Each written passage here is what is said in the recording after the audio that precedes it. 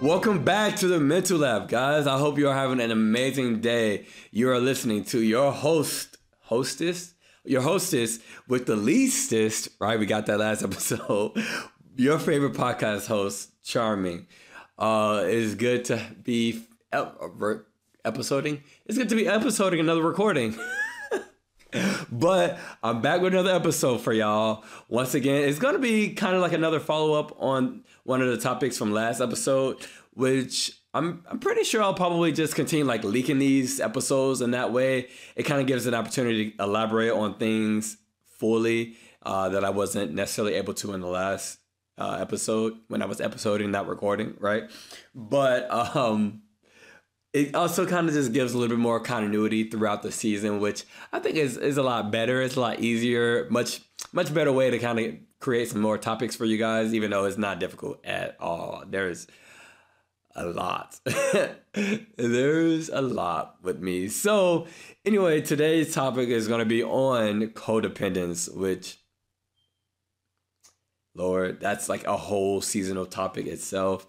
So I'm just saying, if I need to make another episode about it, I will. But, I think I'm going to cover a good bit of it in this episode, just because I'm going to keep it, I'm going to say short and trimmed down, but I'm going to keep it limited to kind of my experience with it, kind of what codependence is. It's a large topic, so it's going to be hard to kind of just basically straight up define it.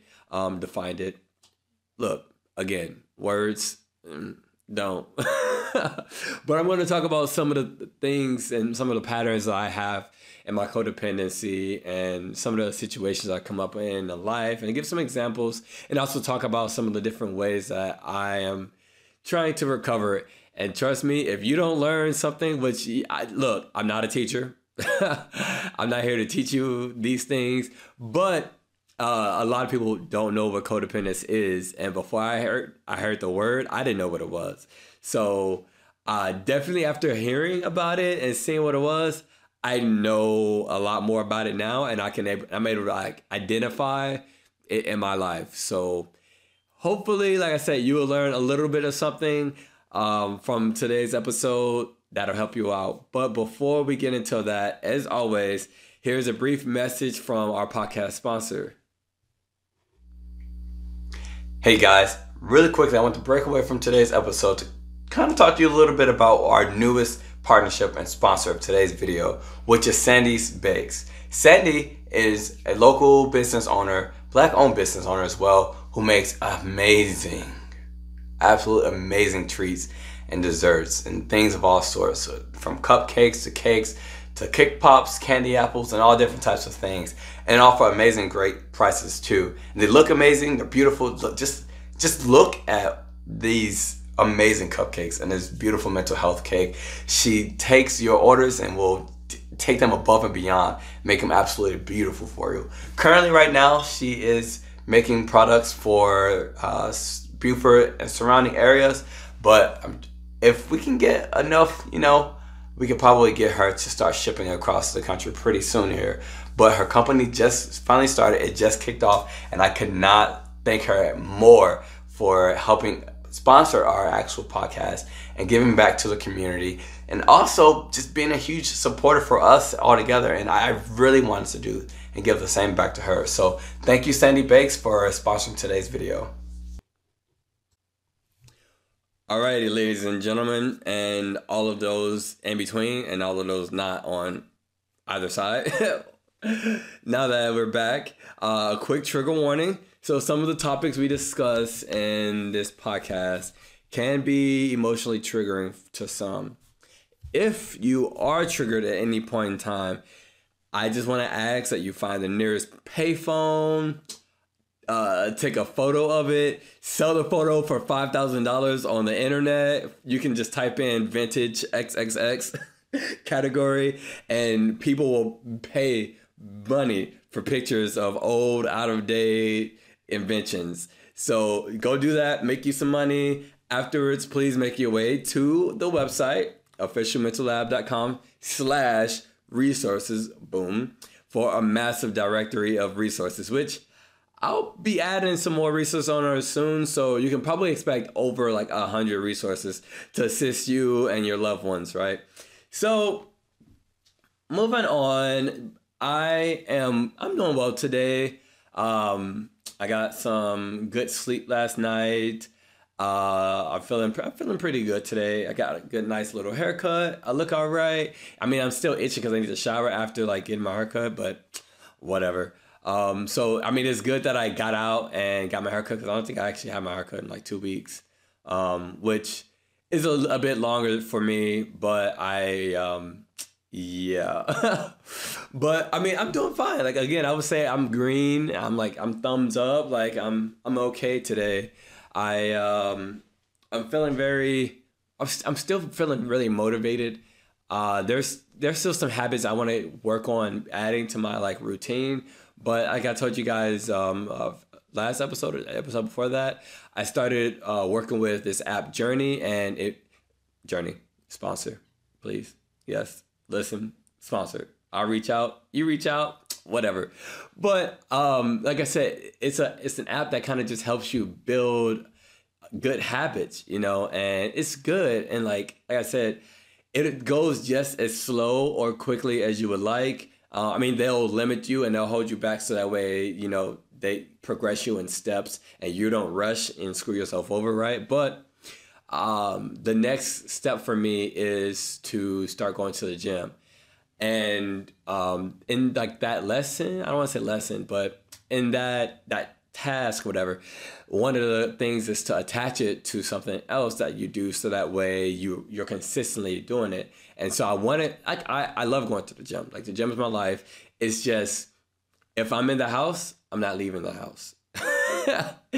So I have to attach it to something that I do during the day.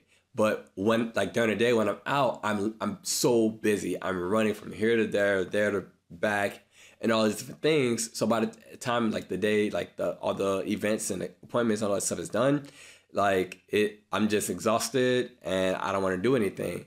But like that's that time where I need to attach it to something. Like if I wake up earlier and go to the gym and then do other stuff, I could do that. Like I can just shower at the gym, or I could go and do all my appointments or whatnot and go to the gym right afterwards instead of coming home. And you know how hard it is for me to drive by my house at the end of a long day to go to the gym? Like it'd be a different story if I like had appointments on the other side of town where I had to pass the gym to come home. Like then I'd feel bad, But now I don't necessarily feel bad for passing my house. I feel like I'll just go to the crib. I'll go tomorrow, right? But like somebody said before, tomorrow doesn't exist. So, which quote of the episode, because I don't have a quote for today because of something else, but quote of the episode, tomorrow doesn't exist. Matter of fact, that's going on the shirt and a coffee mug. Tomorrow don't exist. But yeah, but like I said, I mean, I'm feeling all right. I'm really going to work on attaching, like going to the gym to something, even if it's, after I film the episode, then go to the gym, or beforehand, or like I do my daily, bad thing with, my bad habits that I already have. It would be, I don't want to attach it to I don't want to attach it to a bad habit because, okay, so I actively daily engage in certain bad habits. Right. And obviously, like we've talked about these habits, but like a lot of my bad habits.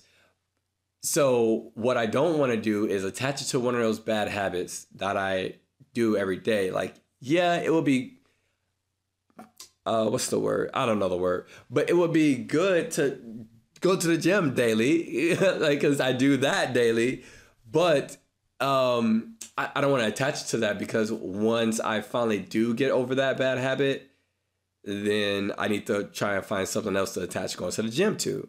You know what I'm saying? So that's just a little rough. That just gets a little bit hard. So I'll figure it out. I'll work on something. I'll do it. Also, I've been kind of slacking in my breakfast. I think I missed breakfast yesterday. Yeah. Some of the breakfast like tasks and ideas that they have on there is just to, when you wake up, drink a bottle of water and eat like a healthy breakfast, just kind of get you some energy. And they gave me some options like, bananas, a handful of nuts, an apple with like peanut butter, oatmeal, eggs, like those kind of things, which I was doing a good job at. I don't eat much. We all know this. And it's not that it's difficult to like just eat, because it's not difficult to eat. No, it is. It is. It's hard. It's a lot harder. Like I have to consciously make an effort to walk to the, to the closet, to the cabinet, cupboard, whatever it is, grab an apple out of the bag, twist the stem off, bite into it, chew it, and make my way all around the apple. Like that's a lot of commitment. And the last episode I filmed, I filmed yesterday, or I recorded yesterday, and I did have an apple. That's what I can do. So if I record, I can make sure I attach eating like something prior to, because I like that will make me feel better. Like I can come into the episode feeling accomplished. Today I did eat an apple. I didn't eat the whole apple, but that was a lot. My stomach was hurting. That's another thing I'm going to talk about too. I'll probably divulge into that in one of the vlogs actually. But like a lot of times people, I think, associate my eating disorder with the fact that like, yes, one, I don't eat. Two, I just don't get hungry, which oftentimes I don't. But like, I think a big part of that is my appetite as well, which just suffers. I just have no appetite. And even when I have one, it's not what I think it is. You know what I'm saying? So it just gets rough. And speaking of just not getting hungry, I get hungry. Not like I want to eat, but like I get hungry. You know what I'm saying? Like, it's like, I don't know if a lot of you guys relate, but it's like if you don't shower for like 2 days, right? 2-3 days, something like that, right? You get stinky. You probably don't like stink like crazy, but you get stinky, right? Especially if you go do things and you work out or you sweat or whatever the case may be. Like you stink. Do you necessarily want to take a shower? Yeah, right?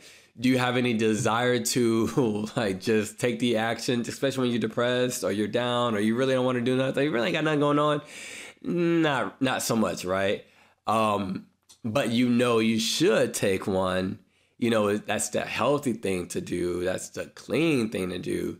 But you just don't, just because it's like, I don't have to right now. I could go tonight and just shower in the morning, right? Or I'll push it off, or whatever the case may be. That's kind of the same thing when it comes to me eating. It's like, I know I should eat. I mean, like, I know that, like, I'm taught that, especially being a personal trainer and studying fitness for so long and going into becoming a physical therapist. Like, I know I should eat. I know the importance of a healthy breakfast. And I know my body wants to eat. I know my body gets hungry. You know what I'm saying? Like it like your body will stink if you don't shower. Your body will be hungry. I just don't have that appetite or that desire to eat. And even when I do, it's not as much. It's like you can sit there and say, you know what? I haven't showered in 3 days. I'm gonna take a nice shower, nice hot steamy shower. Just let the water run all over me, lather my body up like 2-3 times. And then I'm gonna sit down and, just soak in the tub and soak in like Epsom salt and bubbles and all these things.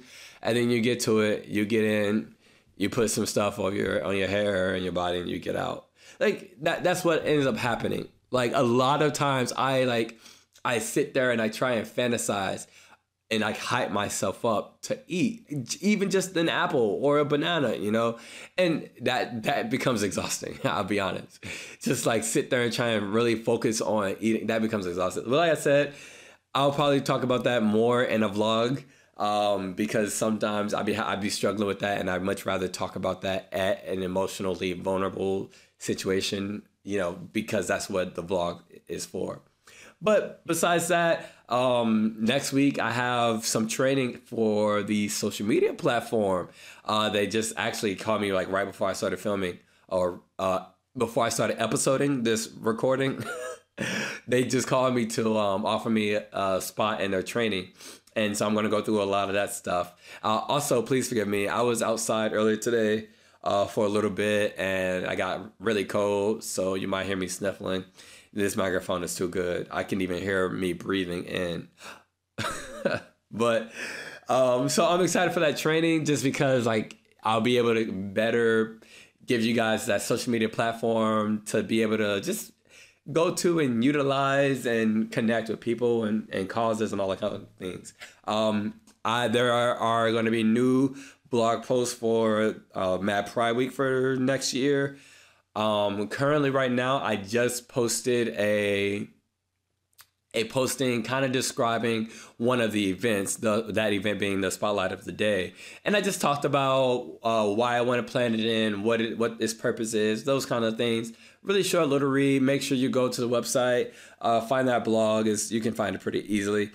And just if you have any ideas about that topic or that event, just put them in the comments underneath. I would love to get more feedback. By the time you guys hear this, I expect to have a lot more posts on there about the events, about the drafted events at least.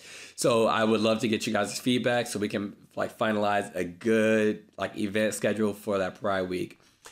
But moving on along, I don't have a song, and like I said, I don't have a quote, but I guess quote of the week is "Tomorrow doesn't exist," or of the day, "Tomorrow doesn't exist."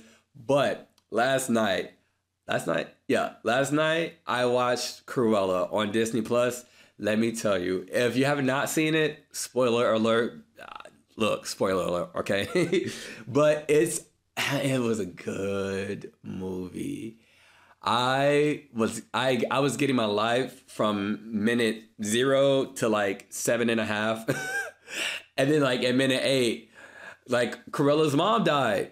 And like she killed her. And I was like, Disney, what? Like, look, that was rough, okay? But every second after that, I loved that movie. And there's a few things I want to talk about within that movie that I really want to bring to life, because it kind of is like how this season is going to go with the Human Library, with the video podcast. Like, we'll have the guests, we have the books with their story. And what Cruella did, she told her story in the movie. And so it was just like I got the chance to read Corella's story from her point of view, you know, not from some Disney writer's point of view, even though literally it was a Disney writer. But you know what I'm saying? You know what I'm saying? Okay, cool. But I really want to talk about some of the topics and whatnot that I saw and that was portrayed in there, because I think a lot of that we can all relate to in many different ways, especially when it comes to just our health and our mental health, for instance. So one of the things that she talked about, she listed, you know, after, so later on in the movie, at the end of the movie, she found out that her boss, like the Baroness, like that she worked for, she was this fashion design, like head of this company or whatever. Literally, when I say this Baroness is like the queen of all queens, she is the queen of all queens. You have never met somebody just more just blunt, blatant, emotionless, expressionless, but still like a fierce, fashionable. Look, I was living my little gay boy life vicariously through her. That entire she stole the movie from Cruella. Like, now Cruella, she got with it, but whatever. So anyway, once Cruella found out that the Baroness was her actual birth mother, and that her actual mom, her adopted mother, was her adopted mother, she talked about grief, which you would assume that she would have talked about grief, when her mom actually died. But she didn't then, which she was a child, right? And at that point in time, as a child, you don't know much about, grieving and whatnot. You just know you've lost someone, and she did what she needed to do to, get past it. But she didn't talk about the 5 stages of grief until she realized that her, like the real situation about her mom's, which I thought was really neat because, like, with a lot of times people relate, grieve a lot, like the stages of loss, all those things, all the stages of grief, all those things, to actually like someone dying. You know what I'm saying? But that's not always the case, right? That's not always the case, and that's why that was perfect for her to put it there, because she had already lost her adopted mother. She lost her years prior, decades prior. But it was when she lost the idea of who her mom was, that right there was that was a loss. Even ideas can cause you to go through, the 5 stages. I believe it's 5 stages. I'm saying 5. Whatever. But even a loss, even an idea, it's like if you have a goal, for instance, which I've had many goals. I've had many of those. I am just that kind of person. But you have a goal and something happens where you cannot do it, or something. Okay, for instance, a few years ago, it was right after I started as a drill instructor. It was something I really wanted to do for a while. And granted, I didn't want to do it in the place that I got, but whatever. But I was excited to, be able to make a mark and make a difference and all those kind of things. And mid-cycle, my very first cycle, so about a month and a half into my very first time training recruits, I jacked my leg up really bad. Well, actually, it was like a few weeks in, but it got so bad to where I couldn't run or walk about a month and a half in, which was horrible. But at that point in time, it wasn't too bad. I was like, I'm just going to go to physical therapy. I'll get better. I'll be back by next cycle. Next cycle rolled around, like 6 days in, I completely snapped my leg. Was not ready to go back to work. Completely snapped it, done. And I was looking at getting, medically separated from the Marine Corps at that point in time, because this had happened 2 times.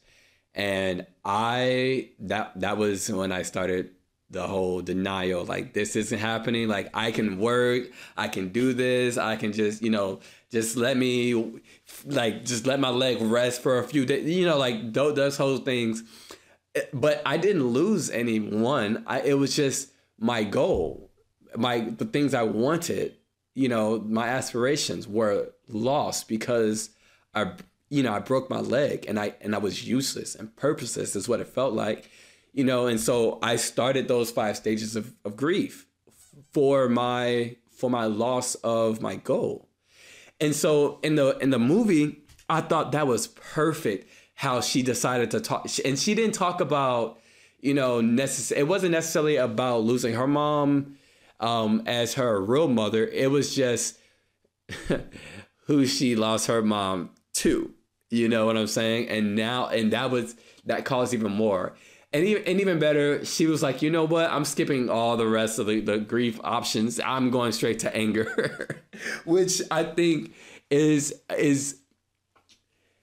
commendable in a way, right? Because instead of, so a person like me, which we're going to talk about it later, a person like me, I thrive off of control. You know what I'm saying? And so when things are out of my control, it's rough for me. It causes me anxiety, all those things. So it's kind of commendable that she was like, you know what? Right now, I'm pushing off all the other stages of grief. Right now, I'm angry, and she took control of that. So I was also inspired by her ability to take control and say, you know what? I'll deal with these emotions later. But right now, I'm angry. Very, very angry. You know what I'm saying? And so I really enjoyed that. Like A+ writers, that was good. So speaking of, her mom, so she later on, she was talking to her mom after she got her revenge, and she was just talking about how like, hold on, excuse me. Okay, and she was just talking about how like, yeah, she was my lying adopted mother, but she did it, to protect me because she didn't want me to become, my actual mom. But my actual mom is psychotic, and she didn't want me to become psychotic, but it would have been nice to know. And so it posed a question in my head, and it poses, like, I wanted to pose it to you guys. And obviously, it's not, I don't want to say it's a redundant question, but there's no right answer, whatever that type of question is, right? But is it okay? Like, and this, I guess this is a parenting thing, right? But is it okay to lie, to protect? I mean, that's something that humans basically do, is protect. Like, that's a huge part of why we have offspring and whatnot, is to protect them. So is it okay to lie? And if the answer is, at times, which I guess the answer would be that, depending on the situation, if that's the answer, are we willing to deal with the potential consequences of that lie? And how long will you hold the lie? Will you take it to your grave like her mom did? I mean, her mom didn't expect. I mean, and you could be sure that her mother, her adopted mother, would have told her eventually, but she was a child, But still, she took that to her grave, and that's rough. You know what I'm saying? That's where things get hard, because it's like, I did this to protect you, but while trying to protect you, I didn't give you an opportunity to know who you are potentially. You know what I'm saying?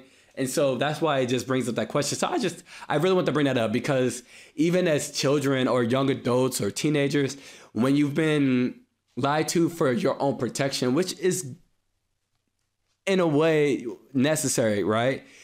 It can cause things like Corella was going through, because at that point, growing up, she was having a major identity crisis, and she was always promising to her mom she was going to be a better person, which she wasn't bad. She was just, I don't want to say misunderstood. She was just not who everyone else was, and which is, I think that's great. And that's what makes each and every person special, not being like everyone else. But when you're looking for answers of why you're so far left or so far right from everybody else, it could be hard. And that's where it comes into play. Like, I understand as her mom, why she's like this. But do you tell her? Do you subject her to, living out the story of her mother? It was rough. It was just a question I want to pose. Just speaking of that, like just being an outcast though, like how she was, and growing up, I've experienced that a lot, especially because like I was a bit more feminine growing up, and I did more feminine things. Like, I got made fun of for it, called all the words in the book. And I'm sure many of y'all out there have felt like an outcast at many times, even if you're in the in crowd, because there was a point where everybody loved me and whatnot, but I still felt like an outcast. Even granted, at that school, it was like 5 black people in the school of like 400 white people and Hispanics, and so it's easy to feel like the outcast. But I still felt like the outcast, and there's nothing wrong with that. But what it does to your mental health when everybody else is reacting to you being an outcast, you being far away from everybody else, and the standards of what it is to look and dress, all those different things, that stuff gets rough because it plays on you. Because once again, as you grow up, you start to look for that identity. You start to look for validation that you're doing these things the right way, or you begin to kind of, what I've done is magnetize towards people who don't necessarily appreciate the weird things, and I have great friends. I've always had great friends. Yeah. I can name you like 1 or 2 great friends from like each moment of my life. But besides that, you end up gravitating towards people who don't appreciate your weirdness or your outcastness or your far whateverness. You know what I'm saying? And so you start to gravitate to people who don't appreciate it because they are going to validate that you're weird. And we get used to that. But I saw that and I connected with that again. But last few things, I noticed with her that the same thing with me. When things are good, they're great, right? So she was living a rough life. After she found the two guys, she grew up. Things were rough. I mean, she was cleaning toilets in a fashion store down by where she lived. Nice fashion store, but she had bigger goals, bigger dreams. Obviously, story, plot, plot, plot. She ends up working for the Baroness, her real mother, and everything was just great. I mean, absolutely phenomenal. I mean, she was just reeling and just she loved it. You know what I'm saying? And that was great. And it was just like one day she was absolutely horrible. The next day, absolutely amazing. She finds out that her mom or the Baroness had her mother's necklace, and it went immediately down. Not depression, but to resentment. You know what I'm saying? And it was like she was absolutely in love with the Baroness. And it's one thing if emotion reactivity is a real thing. And I loved how they played it in the episode. And I'm not saying with all these things that like Cruella has a mental illness, which, I mean, it's Cruella DeVille. What do you expect? But again, because mental health is not just an illness or a diagnosis. I always want to make sure I am enunciating that, saying that enough, because I'm just analyzing these and talking about how these relate to mental health. She had on a button that said, "Be weird." I loved it. Expect some merch. Expect something so that way you can be proud. You can be pride and wear "Be weird." Unwired.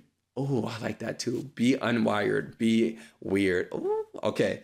But I loved it. And then there was art. No, actually, I think it was Art that was wearing it. Whoever. But Art, this dude, he was amazing. And he said, I live to make weird normal. And that was just perfect. I love that statement. And it's just something that I think a lot of us need to accept. And that's one reason why I really want to have Mad Pride Week, is because we need to make it normal. We need to make being weird normal. It's just so much better for the future generations if they can feel okay with being whoever, however, wherever, whenever they are. Because a lot of these kids, they're in different generations.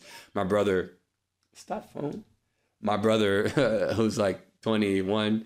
Yesterday or the day before, he goes, "I remember a time when," excuse you? I don't even remember a time when. I have no memory. What do you mean you remember a time when? What? Okay. But so that's why we'll let these future generations live whenever they want, because apparently they're boomers and Gen Zers at the same time, and whatever, millennials and all this stuff. That whole thing. But really quickly, I just want to talk about something that I talked to one of my friends about yesterday while watching Cruella, because it was amazing. But he was just talking about how he loves evil villains, and he's a gay man just like me. And he was talking about how he loves evil villains, and he loves learning about their backgrounds and how they became evil and all that stuff. So that's one really reason why he really liked Cruella. I decided to talk to him about something I found out probably within the last year or two in my research about some LGBT history, LGBTQ plus I plus plus plus. Okay, history. So a lot of people don't know this, but evil villains, the traditional and the older evil villains, were modeled after homosexuals and lesbians.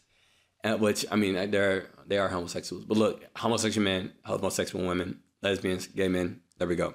Got it. So that's what they were designed after. right? And that's why you get these very androgynous figures of evil villains, right? You get these women with very deep voices and oftentimes shorter cut hair.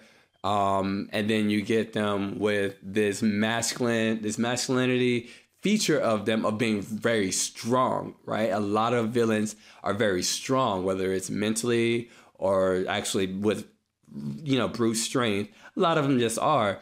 You get a lot of the female villains with that very chiseled jaw.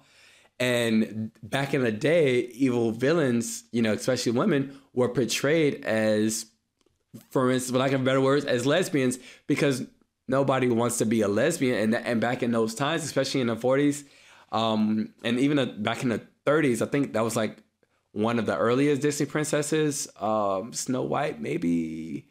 I'm not too well versed on the the time. There we go.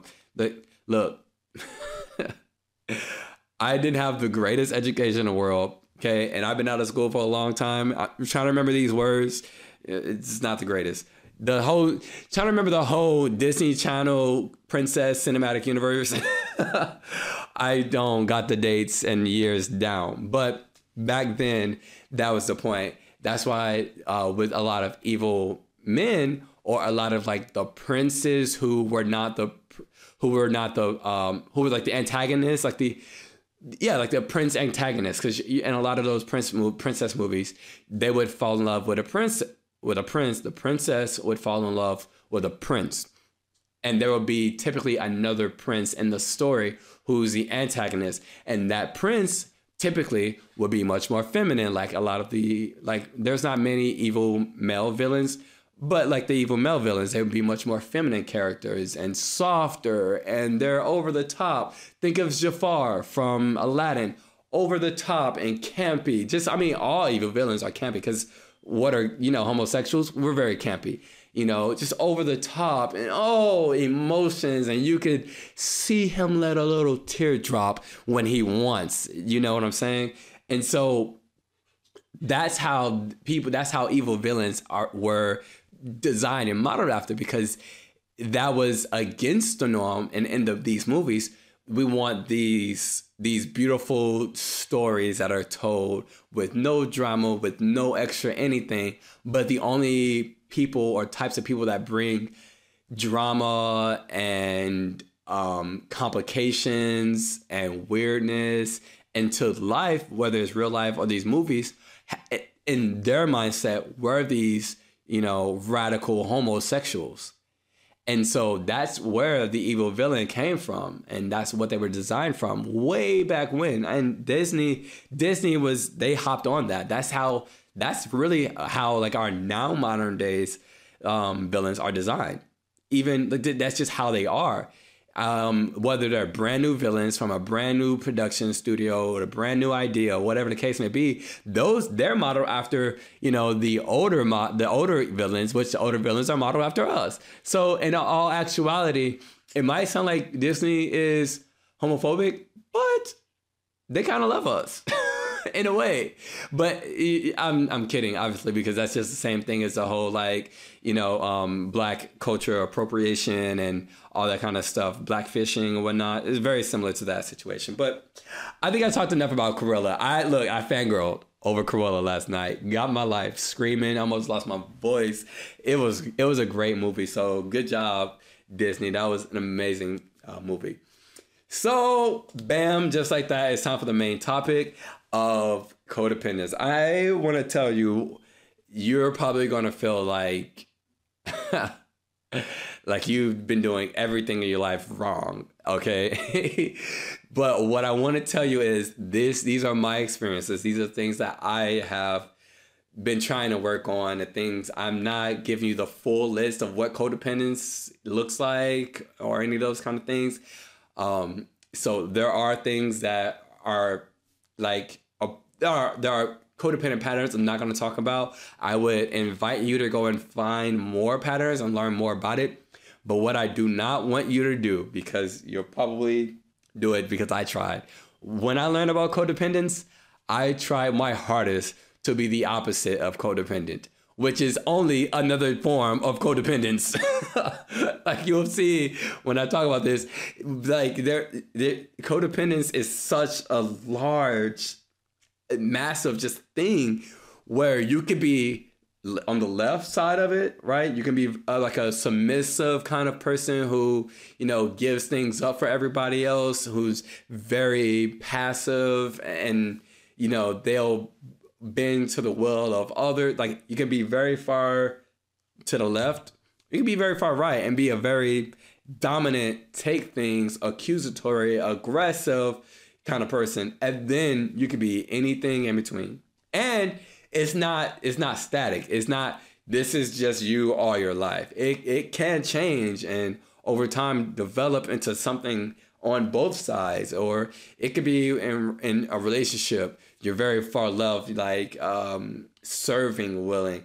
But in your friendships, you're very aggressive and very petty and very sarcastic. But like with your family, you're extremely narcissistic and you've done things and you want to show up. It could be all these different types of things. And that's what's so difficult about codependence. So that's why I want to say, before you go and you try and change some of your codependent habits, if you do have some, I want to let you know, talk to a therapist, talk to someone who's like well-versed in it and can help guide you, because it could destroy you a lot, especially if you have good relationships going on. I don't want you to ruin relationships. Listen to me like, oh, I need to get better at that. I don't want that, because you probably already have good things set. And if you're satisfied with them, yeah, I would definitely talk to a therapist and even talk to, whoever these relationships are with, friends, family, loved ones, those kind of things, and kind of get their feedback, see where their stance is. And if you need to adjust, okay, yeah, sure, go ahead. But I don't want you trying to change your life like what I did, because that's what I tried to do. And I was in a relationship at the time, which is really where I'm most codependent. I'm not really that codependent with my family and friends, mostly in my romantic relationships. So I learned about codependency back in March. I think that's when we started talking about it. I got to sneeze. I think that's when we started talking about it. I didn't sneeze. But I learned a lot from them, like a lot. And they gave us a lot of different resources to work on and remember it. So I kept those resources so I can go back to them, especially for once I'm in a relationship. I can work on them and, look evaluate myself. Like, am I really truly doing this? And so that's what I want to go through today. I'm just going to kind of talk about some of the things I used to do. I want to talk about what kind of what codependence is. I'll look up a definition on Google here and kind of give Google's definition. And then I also want to talk about what it like, what it does look like, and some of the kind of ways I am trying to get better or recover from them. There's a lot of recovery statements that I've seen on the internet as well. On the internet as well, that has helped me out. So I'll try and give a few of those to you guys. All right. So the term codependency is often used casually to describe relationships where a person is needy or dependent upon another person. But there is much more to this term than everyday clinginess. In its simplest terms, a codependent relationship is when one partner needs the other partner. Turn needs to be. In sociology, codependency. Oh, nobody told you to move. That's talking about codependent relationships. All right, so it is important to know the difference between depending on another person, which can be a positive and desirable trait, and codependency, which is harmful. So some of these are some examples that illustrate dependent, right? That's two people who rely on each other for love and support. Both find value in a relationship. In codependent, the codependent person feels worthless unless they are needed by and making drastic sacrifices for the enabler. The enabler gets satisfaction from getting their everyday needs met by said other person. The codependent is only happy with making extreme sex partner, and they feel they must be needed by this other person to have any purpose. So that's kind of just like an example. Again, like it's just really hard to describe the definition of codependence because of just how large of a topic and situation it is. So what I really want to get into, like I said, is just talking about what it looked like with me. But there's a few different patterns that I've learned I have that my codependence fits into, okay? So that is denial, low self-esteem, compliance, control, and avoidance. And like I said, I learned these from going to group therapy earlier this year. And those 5 were where I found traits in. Well, actually, it was just the first 4. But like I said, there was more patterns. But I have added avoidance because over like the last few months, I've learned with me trying to not be codependent, I have learned to start doing a lot more avoidance patterns. So I want to add that pattern to the list of things. Okay, so really quickly, I'm just gonna kind of go through some of the things that I would do and some of like the recovery statements for some that I was able to find, and kind of give an example for some of them. I'm not gonna go through all of them because look, I'm a very codependent person. Very. But so some of the denial patterns that I've shown, I often have had difficulty identifying what I'm feeling. Obviously, you guys have listened to me for about 6 months now, and so you know I'm very articulate with my emotions and my feelings. I am now. I used to suck at that, but actually, I have a really good like statement for that on how to work on that. So one thing I found is I am aware of my feelings and identify them often in the moment. I know the difference between my thoughts and my feelings. So I used to consistently feel like my feelings and my thoughts were synonymous, that I could not control either. A lot of times I would say that my thoughts or my feelings invoke my thoughts, and that I only think this way because of how I feel, which isn't necessarily true all the time. I can control my thoughts. I'm able to let myself either ruminate on thoughts or not. I can control my thoughts. My feelings are my feelings. I can't control my feelings. They're not, I just can't just say, screw my feelings. I mean, I kind of can in a way, but just not nearly as easy as my thoughts. But so I used to act based off of my thoughts a lot instead of identifying my feelings, separating those and working with those. Another thing I do is I minimize how I feel. I used to minimize how I feel often. I think embracing the feelings that you have is extremely important, because we all are subject to having any kind of emotional reaction to any situation. And I tell people all the time, there's no real such thing as overreacting. Like, there's no real such thing. You are reacting emotionally in the best way that you know how for that moment, with as clear or unclear of a head as you have. And you are subject to feel however you feel. Okay? Emotions themselves are valid. Your feelings itself is valid. Your thoughts, you can control those, because again, if you base your thoughts based off of how you feel, you're gonna hurt a lot of people. You're gonna hurt yourself a lot. But those feelings are definitely valid. Everyone's feelings are valid. That's something that a lot of us need to remember too. Another thing I used to do, oh my God, especially in my relationship. So I would try and perceive myself to others as being like radically loving, completely unselfish, and just loving unconditionally, right?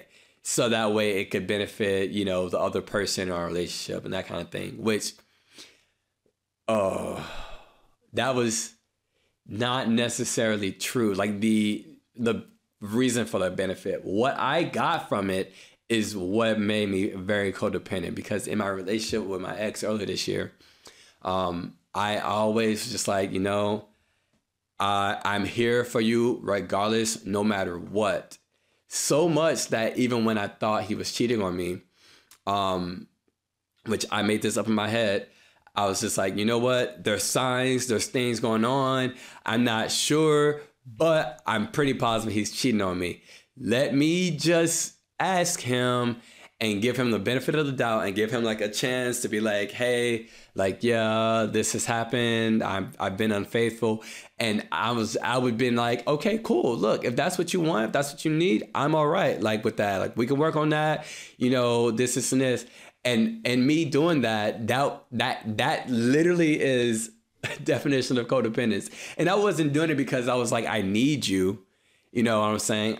I was doing that to try and portray that I'm here for you regardless, to benefit you and our relationship, which was not true at all. That only benefited me. Those kinds of actions only benefited me. Why? Because it showed that if you stay with me, I'm worthy. That's what it is. If I do this and you accept it, you'll stay with me. And now I'm worthy of somebody of marriage material, or I'm a good person, and you show that you actually truly love me and you trust me, you're there for me, and that you'll get those. That's why I was doing those kinds of things, because I'm giving you everything, but I'm only giving you these things because this is what I need. And it benefits me to do this. It benefits me to say, hey, you know what? I'll do this because I'm loyal. And it makes me feel good to know that I'm loyal. You know what I'm saying? Because I need to feel worthy, and I need to feel like somebody got my back. If not, somebody else, me. And if I can have my back by basically making you think that we're good, then I got my back. I used to do that a lot, and that would build up a lot of resentment, because I really self-resentment, because I really started to hate myself for it and within our relationship, because there would be like one time where we would get into an argument, or not necessarily like a fight, but just like a disagreement or whatever. And I was learning at that time how to be assertive. And so I was very conflicted, because it's like, do I be assertive, or do I tell him like, you know what, it's okay, I got you, I'm here for my benefit, So I was struggling with a lot of things. I'm doing much better at that now. I think one of the biggest things for me to get out of that was to think about my intentions and think about who I am, whether I feel worthy or not. That's not the point, but to think about who I am, what I stand for, what my values are. But the biggest thing is really those intentions, because if I can think about those intentions and then remember those intentions when I am feeling, codependent, or not necessarily codependent, when I am feeling, needy or unworthy or whatever the case may be, I can think about what is it that I stand for? This, all right, let me move forward. So that was one of the ways I kind of got over that. One of the last few things that it kind of just in my denial patterns is that I used to mask my pain in many different ways. Okay, I still do to this day. It's something I'm not actively working on, but it's something that eventually I'm going to work on. But I think while working on a lot of other things, I've gotten better at this. But like I said, masking your pain. I talked about it in the last episode. People wear masks all the time, especially when you wear masks. All you see is that people are also wearing masks everywhere you go. That's all we do. And so I will mask my pain in isolation. Not necessarily humor, not necessarily like anger or sadness or even depression. I would mask my pain in isolation. That's how I would do it. Fortunately enough, I do have another statement, because that was, like I said, is a bit more difficult to just actively work on. But I did find like one of those recovery statements for it, and it is, I am aware of my painful feelings and I express them appropriately. I think that is an extremely important statement, especially the express them appropriately, because express your feelings. I forget to do that so often. I still do it. I mean, my friends know it's called my cocoon. I have a cocoon. I think I might have talked to you guys about my cocoon before. You know, I go into this cocoon when I'm feeling any kind of pain. I'm in a lot of pain sometimes, and the best thing I can do is to go into a cocoon, even if it's just for me. But regardless, that is not healthy when I'm in a relationship romantically or with friends, because I go into a cocoon from my friends, because a lot of times I'm in pain. I don't want my friends to see that, or my family. So I just go into isolation. I don't call anybody. I'm not talk to anybody. So those are some of the kind of denial patterns. The low self-esteem, look, I'm still working on that. Okay, that I'm gonna have to work on that heavily.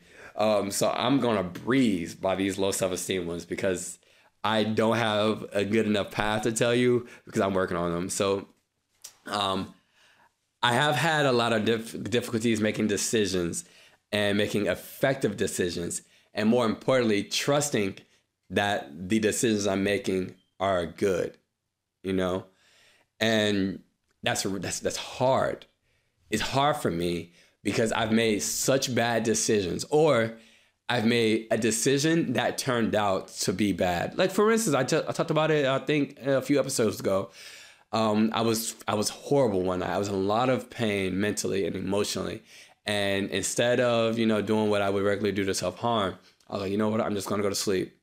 And I know it's rough for me to sleep, so I'm just going to go and take some of my sleeping pills so I can just go to sleep, and this all be over, and I'll wake up tomorrow and I'll be good.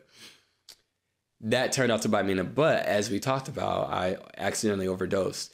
And so it becomes hard for me to trust that the decision I'm making is the right one, or is an effective one, and that's going to help.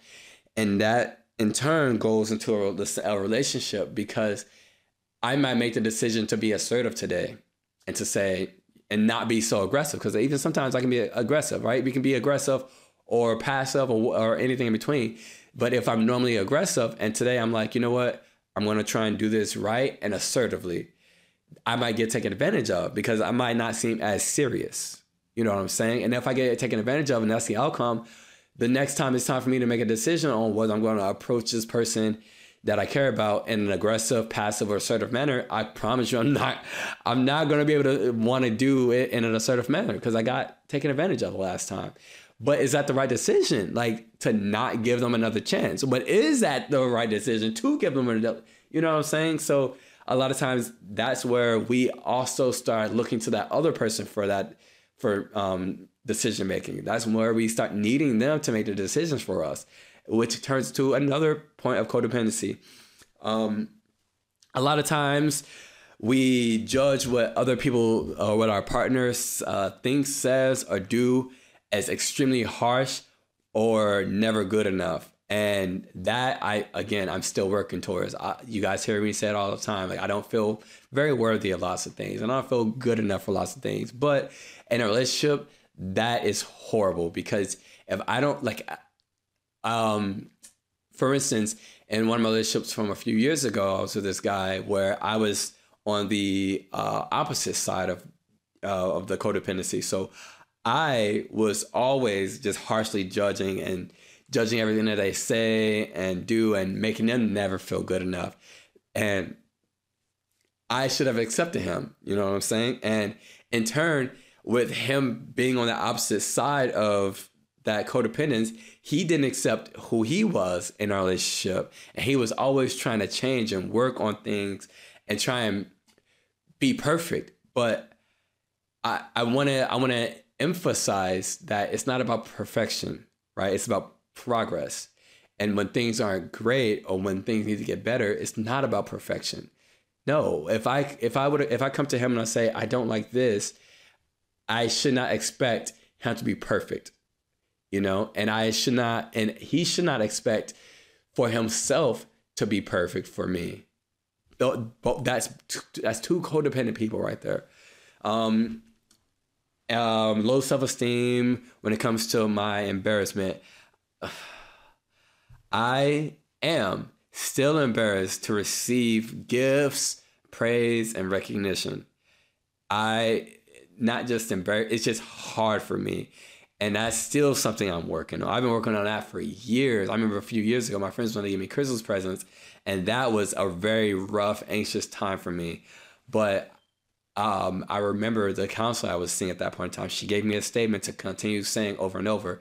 And I wrote it down so I wouldn't forget it. But she said, it is okay to feel appropriately worthy of the recognition and praise and gifts that I receive. And I had to tell myself that over and over. Do I believe it? No, but I kept telling myself that so much that when I did get the gifts, I was able to feel appropriately worthy of this gift. You know what I'm saying? Next thing that I do often still, I don't perceive myself as lovable or worthwhile. Again, I already talked about this in denial. It's hard. It's hard because of how messed up and screwed up I feel I am. You know, everybody has their own problems, right? I got 99 problems, and the last problem I have is me. Like that's really what it is. And because I have all these problems, and I know that I'm an issue myself, and I know I'm a work, and I know all these different things, like it's hard for me just to feel that I am lovable and that I'm worthy of, you know, a good relationship of something. And so because of that, it's ruining kind of my present day potential, you know, partners or romantic partners, even friendships. It's hard for me to nurture my friendships when they kind of go a little sour because I don't feel lovable already anyway. And that is still going on. Like it's still those kind of things still hurt me and still hurt the people I care about. Just because if you love somebody, you show them that you love them daily or whatever. Like it's hard to continue to let somebody just feel unloved when you love them so much. And in a relationship, that can become extremely exhausting. And I could only imagine, like earlier this year, the guy I was with, when I started to feel just very unworthy, how much of a weight it was on his shoulders to try and make up for that love, you know? And that's why currently today, like I still tell people like, look, until I can love myself and feel lovable and worthy, you cannot do it. And I know you want to. I know you want to be there. I know you want to, all those things. I know. But if I don't feel lovable, it does not matter how much love you give me. I'm not going to be able to accept it if I don't feel that. You know what I'm saying? So a lot of times it's hard for us to feel valuable, especially knowing all the different things we have going on. A few other things. I was unable to identify or ask for what I needed and wanted, especially when it came to sex, because I use sex very differently than most people. My addiction, i.e. my addiction, very emotionally charged is sex for me.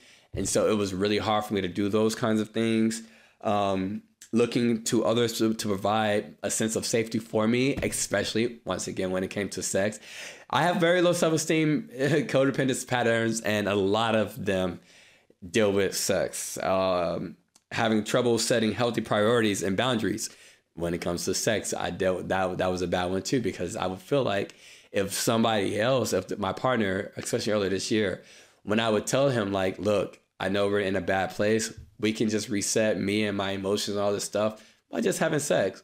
And that was a boundary for him that he was not willing to even touch. No, if we're not good, I'm not going to have sex with you just so that way we can be better. That's not healthy. But that was hard for me to understand. I understood it, but it was hard for me to feel, you know, and to understand that part, that boundary. So moving on over into compliance patterns.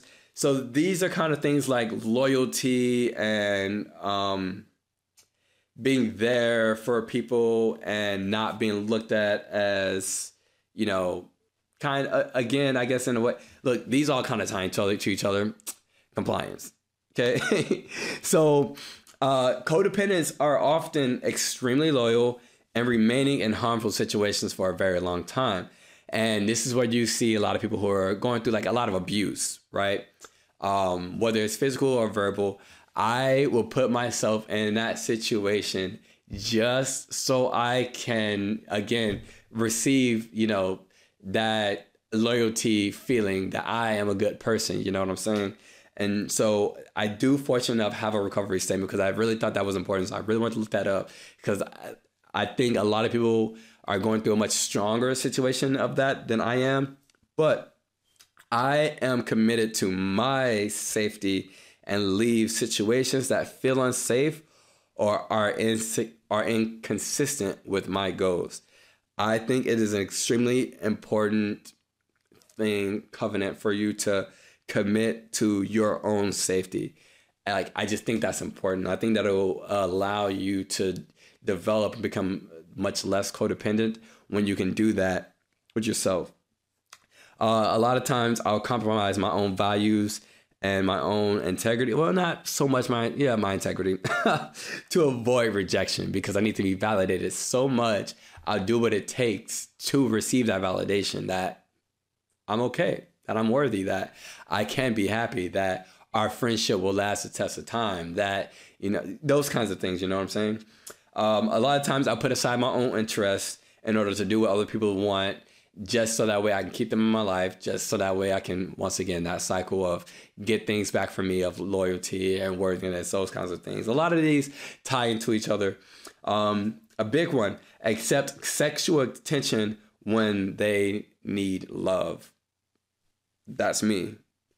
100%. Whether that's in a relationship or not in a relationship, right? Now, I was like, I've never cheated on anybody in a relationship. If I need love, if I need to feel a little bit more love, I'm coming to you for sex. That's how it is. And I don't know how to really ask for love either. But just understand that if I feel a little lonely, hey boo, what you doing? Take them pants off, right? Like that's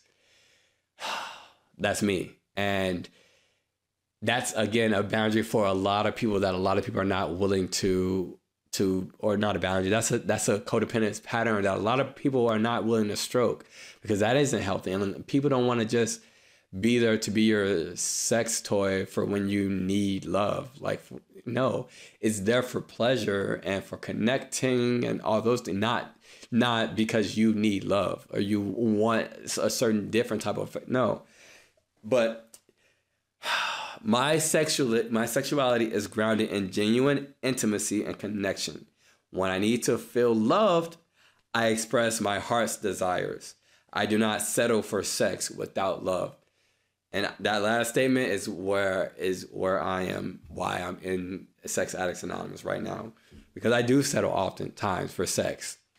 I do settle for sex without love. A lot. And it's rough. That is rough. But moving on over to control patterns. So when it comes to control patterns, these come to like both like sides of the spectrum, like the left and the right, needing control and needing to release control or being controlled, right? So people are like oftentimes are incapable of just taking care of themselves. They need somebody else to manage their life for them. And that was me in my last relationship. Even when it came to my career goals, like, and those kinds of things, it was like, I need you to like explain to me what my options are. And then I need you to tell me what I'm going to do. Like, because you know more, you think more about it. Like, and I can't make my own decisions for myself because I don't want to make the wrong decision and upset somebody or ruin my reputation or your reputation, those kinds of things, right? Again, cycle. Oftentimes attempting to convince other people what to think, do, or feel as well. So that's that opposite side. in one of my previous relationships, whenever I was not feeling well, or we were kind of going through it, I would oftentimes expect him to feel a certain way when he doesn't have to. He's completely, he owns all his feelings and he can manage them however he wants to, and I would oftentimes try and convince him that he should feel this way because I feel this way. But it took me a long time to just kind of accept that other people are just as valid in their emotions as me, Like, it took me a very long time to get down. My emotions are valid. But the other thing that I need to learn is, yes, my emotions are valid, but so is everyone else's. And so a lot of times in that relationship, before I learned that, I would forget that other people's, thoughts and choices and feelings are for the most part just as valid, even if I'm not comfortable with them. You know what I'm saying? So yeah, if you asked me if I was okay this morning when I was making breakfast and I said, yeah, sure, I am, of course. And then we go the whole day, I haven't really said nothing to you, and then it's nighttime, and then you just fell asleep when we're in the bed, and I'm like, so you're really not going to ask me if everything, like, you really don't feel that connect, like, so you're good. Like, those kinds of things, right? And then I would be upset that he doesn't feel some type of way or that, and I would push off his emotions after he then tries to talk and push off his choices and his thoughts and all those kind of things, because I was just like, no, you should feel this way. Like, and if you don't feel this way, you don't love me. Codependence. Oh, Lord. Becoming resentful when others decline my help or reject my advice. That's another big one that I oftentimes do, because not all the time do people need your advice, but especially when you want to show them that you're worthy of things, you're trying. I tried. There were so many times in my relationships and even in friendships where I tried to be there 100%, and I might have completely stepped out of line and just got shut down, right? And it caused so much resentment against that person, because it's like, I'm trying to show you that I love you and I'm here for you. Like, this is something that I need, right? Again, goes back to that. This is something I need to show you that I'm here. This is something I need, right? And so I'm trying to give you this advice and all this stuff for me. And then I get upset at them, right? Using blame and shame to exploit other people emotionally. That's also another thing. Look, codependency is just a huge thing. And like I said, there's so many more patterns than just these.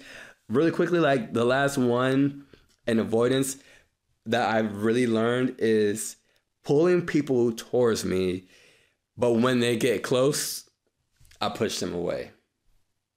That has happened a good 3 times in the last 8-9 months.